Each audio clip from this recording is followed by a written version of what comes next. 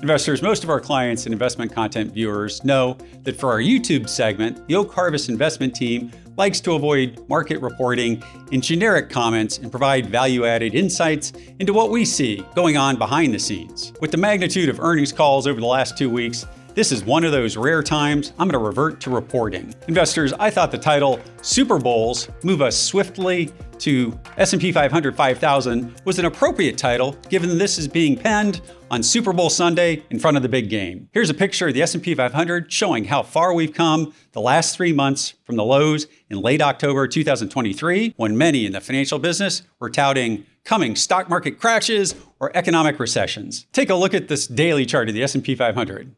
The Oak Harvest Financial Group was quite positive when the market hit its lows in late October 2023, even going so far as calling the coming short-term bottom the night of our Thursday, October 26th live stream with Troy Charles and myself. Back then, the cash S&P 500 was between 4105 and 4150, and our team was forecasting a strong fourth quarter and first quarter rally that could take the S&P 500 back to 5,000 conservatively in the first quarter of 2024 and 5150 to 5200 more aggressively in the first half of 2024. Well, investors, whether we are good at this investment management gig or just plain lucky, that's what's transpired so far. Now, I must admit that I didn't anticipate the directness of the move off the October lows. By directness, I mean the lack of almost any discernible pullback on a percentage basis or time basis so far. While we messaged since the beginning of this move that we expected the rally to last about 5 months to mid to late March, that amount of time is quite the normal initial run off a major low. I didn't expect the S&P 500 to move this directly. Directly as in without almost any percentage pullback.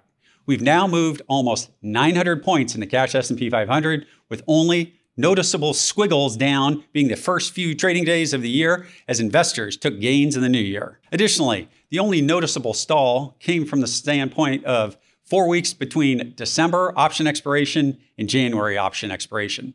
Take a look at the weekly chart of the S&P 500 over the last 7 years. Investors, I hate the word unprecedented, largely because it's become commonplace and overused. However, in this case, I'm throwing it out there. Why? Because the S&P 500 has rallied and finished positive in 14 out of 15 of the last weeks.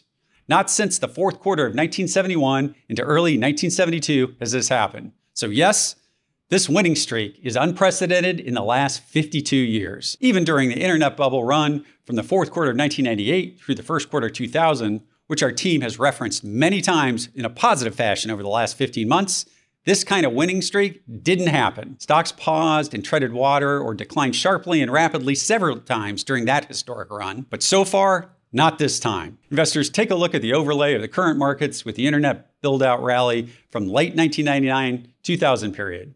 This continues to be unbelievably tight, particularly when viewed through the lens of technology stocks, which now account for nearly 45% of the S&P 500 when you add communication services and Amazon are thrown in there. Now take a look at the updated overlay of the NASDAQ composite back then and now. As Yogi Berra said, it's deja vu all over again.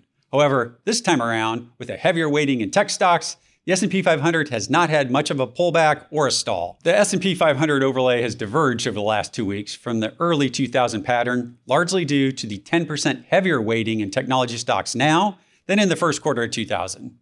How much are technology stocks and other high-growth names dragging up the overall S&P 500? Well, on Friday, February 9th, the first day the cash S&P 500 closed above 5,000, the Dow Jones 30 was down 0.15%. The S&P 500 was up about 0.57%, and the NASDAQ composite was up about 1.25%. With the NASDAQ composite now accounting for almost 45% of the S&P 500, do you see the effect? Okay, investors, let's do the math together. The NASDAQ composite was up 1.25%, multiplied by about 45% weight in the S&P 500 equals 0.5635. The overall S&P 500 gained 0.57 on Friday. Pretty much spot on the math calculation. So almost every other stock in the S&P 500 that wasn't a NASDAQ name was flat to down on the day or didn't contribute to the S&P 500. That's worsening breath behind the scenes. Behind the scenes, divergences continue to build. On Friday, February 9th, when the S&P 500 first closed above 5,000, the fewest stocks in the S&P 500 were above the 200-day moving average since December, and the fewest above the 50-day moving average since way back in November. Those are all bad breadth indicators. Here's JC Parrott's updated breadth charts. Investors, this means that there's been a sharp fall off in the number of stocks with positive chart profiles versus the number with negative profiles. That's as the S&P 500 has made new all-time highs.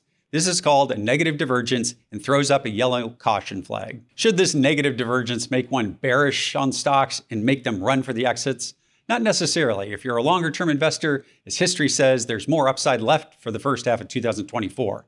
But shorter-term traders should be looking increasingly to hedge positions or take some profits off the table while stocks are green, versus waiting and selling when things are less super bullish and we're swiftly turning red. Investors, thank you for taking the time to watch this week. I hope the team that you're rooting for won last Sunday, and I hope you forward this link to your friends and others who have an interest in financial markets. From the whole team here at Oak Harvest Financial Group, have a blessed week and a fantastic February. All content contained within Oak Harvest podcast expresses the views of the speaker and is for informational purposes only. It is based on information believed to be reliable when created, but any cited data, indicators, statistics, or other sources are not guaranteed. The views and opinions expressed herein may change without notice. Strategies and ideas discussed may not be right for you, and nothing in this podcast should be considered as personalized investment, tax or legal advice, or an offer or solicitation to buy or sell securities. Indexes such as the S&P 500 are not available for direct investment, and your investment results may differ when compared to an index. Specific portfolio actions or strategies discussed will not apply to all client portfolios. Investing involves the risk of loss, and past performance is not indicative of future results.